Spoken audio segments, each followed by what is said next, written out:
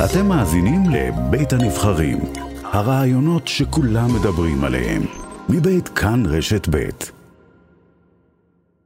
בוא נגיד שלום לחבר הכנסת בצלאל סמוטריץ, השר לשעבר, יושב ראש הציונות הדתית. שלום בצלאל.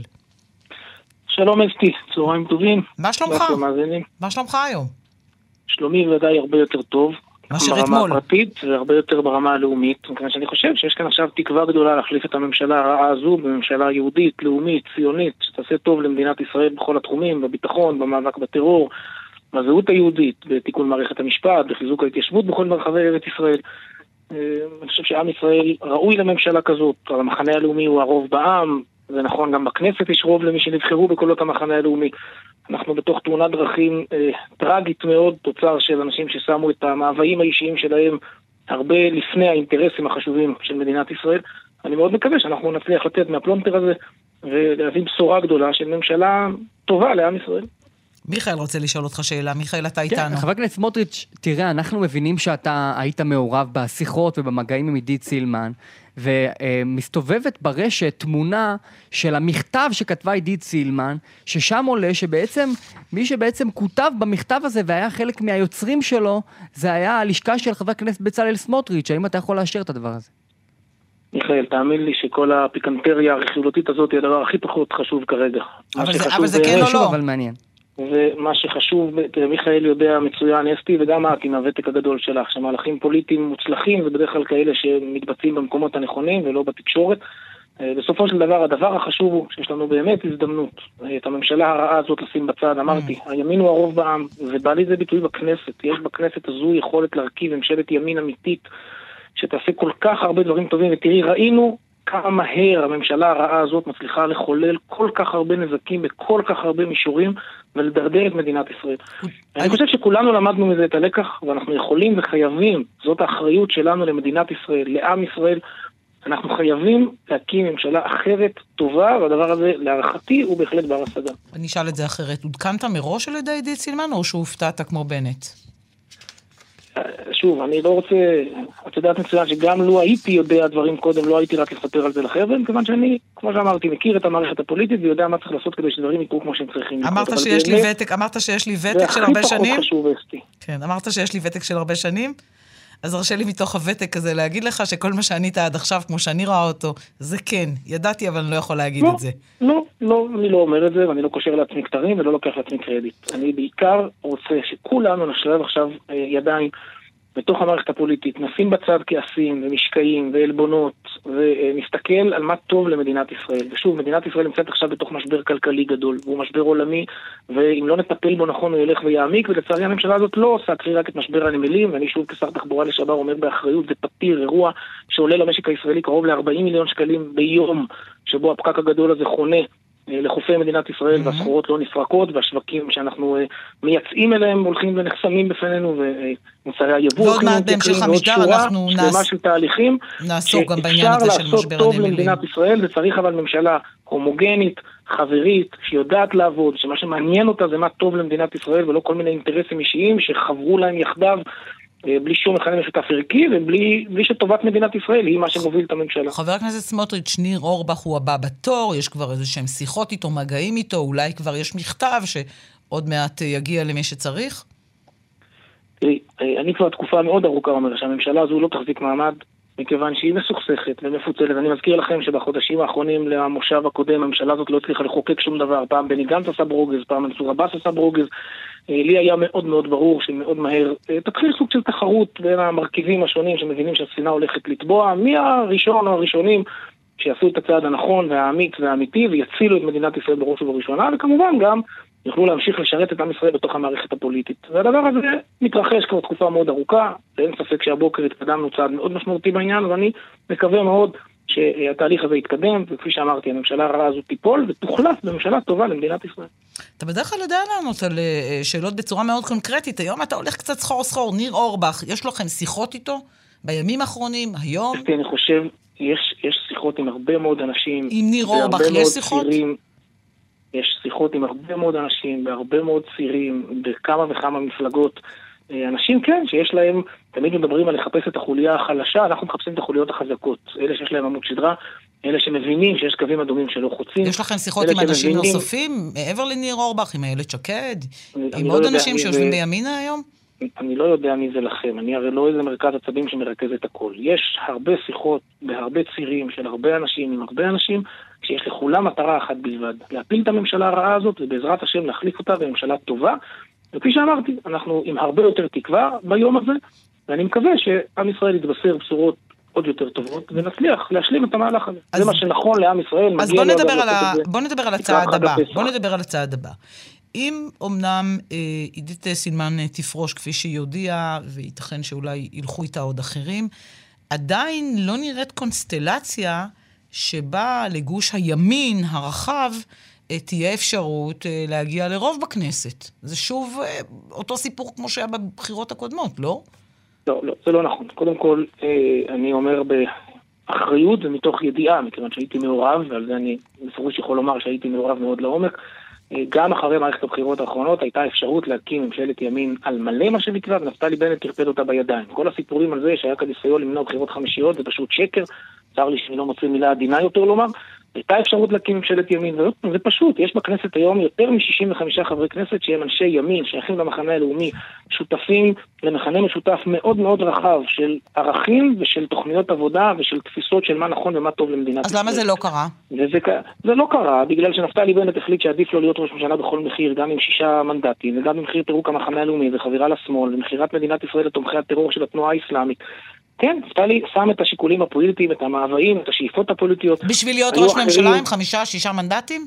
בוודאי, כן. היו כאלה שלימדו עליו זכות, ואמרו שיש מעט מאוד אנשים... אגב, אתם תקבלו בחזרה הביתה? שוב, אם את מבינה אותי מתחילת הרעיון, אז אני חושב שפוליטיקה נכון לעשות איפה שצריך לעשות אותה, ולא עושים אותה בתקשורת. לכן אני לא אפתח שום אופציה, ואני לא אסגור שום אופציה. יש לי מטרה אחת בלבד, זאת מטרת העל. להחליף את הממשלה הרעה הזאת בממשלה הלאומית שתביא לידי ביטוי את הרוב שנמצא במחנה הלאומי בציבור הישראלי. אנחנו בדמוקרטיה ייצוגית, הרוב הזה קיים בציבור, הרוב הזה קיים בכנסת. עלבונות, משקעים, יריבויות, כעסים, אינטרסים מנעו את היכולת לממש את הרוב הזה אחרי הבחירות. שילמנו מחירים קשים מאוד בחודשים האחרונים ובנזקים גדולים מאוד שאני מקווה שנוכל לתקן אותם בעזרת השם. והאתגר הגדול עכשיו זה לסיים את הנזקים האלה ולהתחיל לתקן ולעשות אגב דברים יותר טוב ממה שעשינו לא מספיק טוב בשנים שבהם היה מילה בשלטון. אנחנו גם למדנו הרבה לקחים בחודשים האחרונים. מה למשל, ספר על לקח אחד מהותי, משמעותי שאתם למדתם בחודשים האחרונים מאז שהפסדתם את הבחירות? אני חושב שראינו שהרבה מאוד מחדלים שלא טופלו בצורה טובה בממשלות הימין לדורותיהם התעצמו עכשיו מאוד מאוד, ממש על סטרואידים בתקופה של הממשלה הזו. בעיית המשילות למשל בנגב לא התחילה אתמול בבוקר, אבל אין ספק שהעובדה שרע"מ מחזיקה את הקואליציה הזאת בגרון, והמוטיבציות שזה נתן לחלקים מסוימים באוכלוסייה של ערביי ישראל, בוודאי היא יצרה עליית מדרגה אקספוננציאלית. אני שואלת אותך, לקחים שאתם למדתם, ואתה מדבר איתי על הקואליציה, או על הממשלה ומה לא, אני אומר, הלקחים שאנחנו למדנו, שהימין בעזרת השם יחזור... שלא טיפלתם כמו שצריך בבעיות במגזר הערבי. הוא יהיה חייב לטפל הרבה יותר מהר ונחוש בתיקונים שצריך לבצע במערכת המשפט במדינת ישראל. והוא יצטרך להסדיר סוף סוף את ההתיישבות הצעירה, והוא יצטרך לטפל... איזה בעיות יש במערכת המשפט? את רוצה שנתחיל? היום לצערי הרב מדינת ישראל, מערכת המשפט היום היא האתגר והסכנה הגדולה ביותר, גם למדינה היהודית וגם למדינה הדמוקרטית. היום העובדה שבית המשפט מרשה לעצמו להתערב בכל סוגיה, גם סוגיות שהן באופן מובהק אמורות להיות מוכרעות במגרש הדמוקרטי בכנסת ובממשלה, ומוכרעות על ידי 15 שופטים שלא נבחרו לשם כך אף פעם, למי שיש להם שום סמכות בחוק. זה אמירה חמורה. יש אקטיביזם שיפוטי ויש אקטיביזם ייעוצי. אני חושב שבית המשפט לצערי בעולם הערכים שהוא מניח כתשתית לפסיקות שלו לוקח את מדינת ישראל אל עבר מדינת כל אזרחיה. אתה מדבר גם על החמץ למשל? בוודאי, אני מדבר גם על החמץ, בוודאי. שנים היה את אותו עקרון כיבוד גם בין הרשויות. אנחנו אמורים לכבד את בית המשפט, בית המשפט לא פחות מזה אמור לכבד גם את הכנסת וגם את הממשלה. אתה לא מקבל את מה שעמדתו של ראש הממשלה בנט, איש עם כיפה, אדם דתי, שאומר, לא צריך להיכנס בתיקים של אנשים, נכנסים לבית חולים, כל אחד יאכל מה שהוא רוצה, ולא צריך להתערב לאנשים בזה?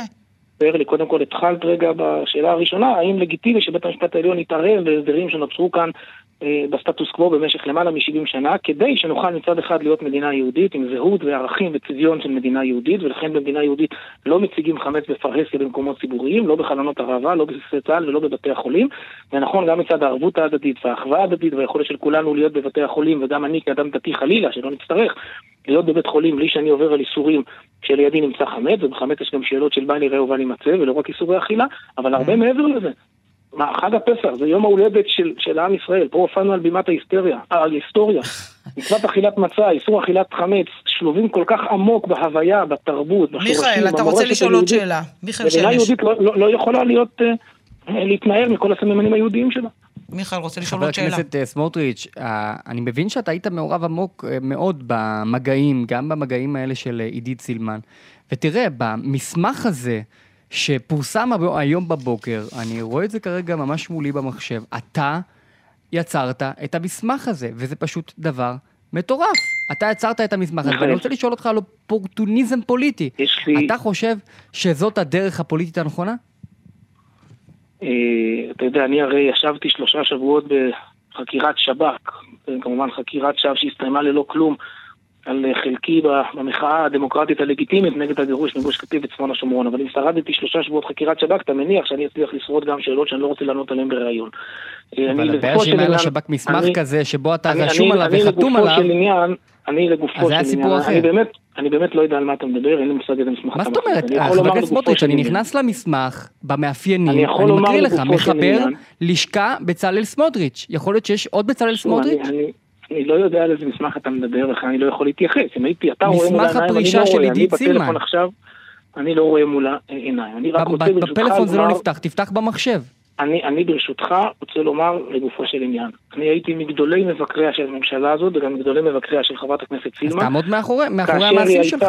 רגע, תן לי ברשותך לסיים, אני בטוח שהמאזינים יבינו היטב. אני גם לא מבינה מה החשאיות הכל כך גדולה. חבר הכנסת סמוטריץ', לגיטימי לגמרי במהלכים פוליטיים, אם אתה או הלשכה שלך יהיו מאחורי המסמך הזה, הכל בסדר, מה הבעיה?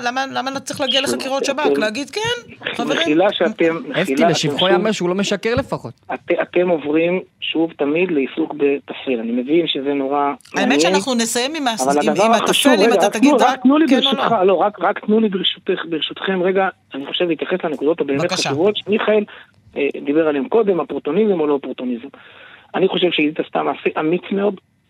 אגב, באמת נדרש אומץ מאוד גדול כדי לעמוד מול כל המערכת שהייתה חלק ממנה, ולהגיד, יש לי קווים אדומים, וריצת האמוק של השמאל בתוך הממשלה הזאת, להחריב את הזהות היהודית של המדינה, בשבת, בכשרות, בגיורים, בכותל, עכשיו בחמץ, במשפחה, זה משהו שעידית סרטטה כקו אדום, ואני חושב שבעניין הזה מגיע לה את כל הקרדיט. כפי שאמרתי, ידעתי לבקר אותה בתקיפות מאוד רבה, כאשר היא הייתה בצד הלא נכון של ההיסטוריה, ואני חושב שעכשיו היא בצד הנכון של ההיסטוריה, וזאת זכות גדולה, ואני חושב שבעניין הזה צריך לפרגן. אני אזכיר לך שזאת לא הפרישה הראשונה שלך.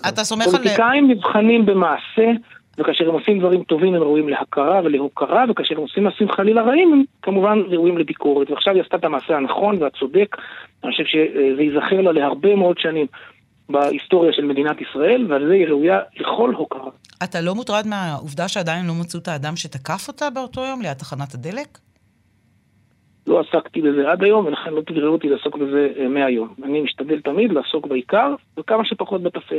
זה לא שאלה לגיטימית ומדאיגה? לא, אבל לא עסקתי בזה, אסתי, הרי לא עסקתי בזה, גם כאשר הייתי יריב בצד השני של המתרס הפוליטי שלה, נכון? אז אל תכניסו אותי למקומות לא רלוונטיים. אני מאוד משתדל לעסוק בדברים החשובים, בערכים, בתפיסת העולם, במה שאני חושב שטוב ונכון לעשות לטובת מדינת ישראל, ולא בכל מיני אנקדוטות קטנטנות, שאולי יש מי שנהנה, מוסיף לו קצת צבע לחיים.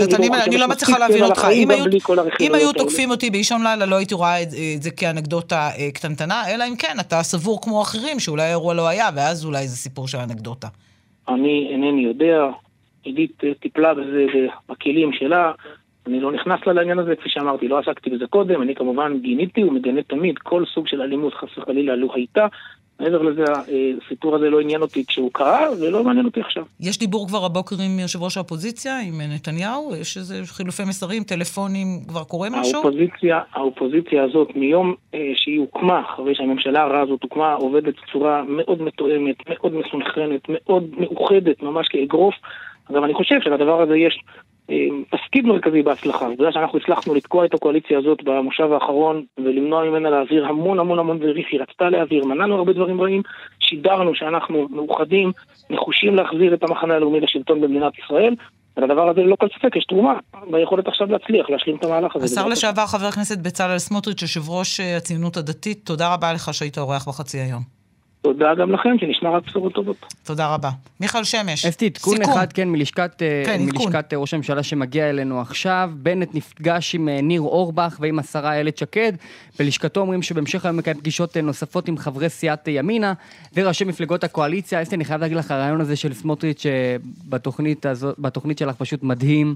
היכולת שלו פשוט להתנער ממסמך שנחשף שהוא פשוט חתום עליו, הוא פשוט היוצר שלו, הוא פשוט זה שהגה אותו ויצר אותו, ועכשיו הוא אצלך אומר שכמו בחקירות שב"כ היה מעניין, אבל תודה, לא יודע, היה רעיון מאוד מעניין. תודה רבה מיכאל, ובשעתיים הקרובות כל עדכון, בבקשה תאותת לנו ותגיע.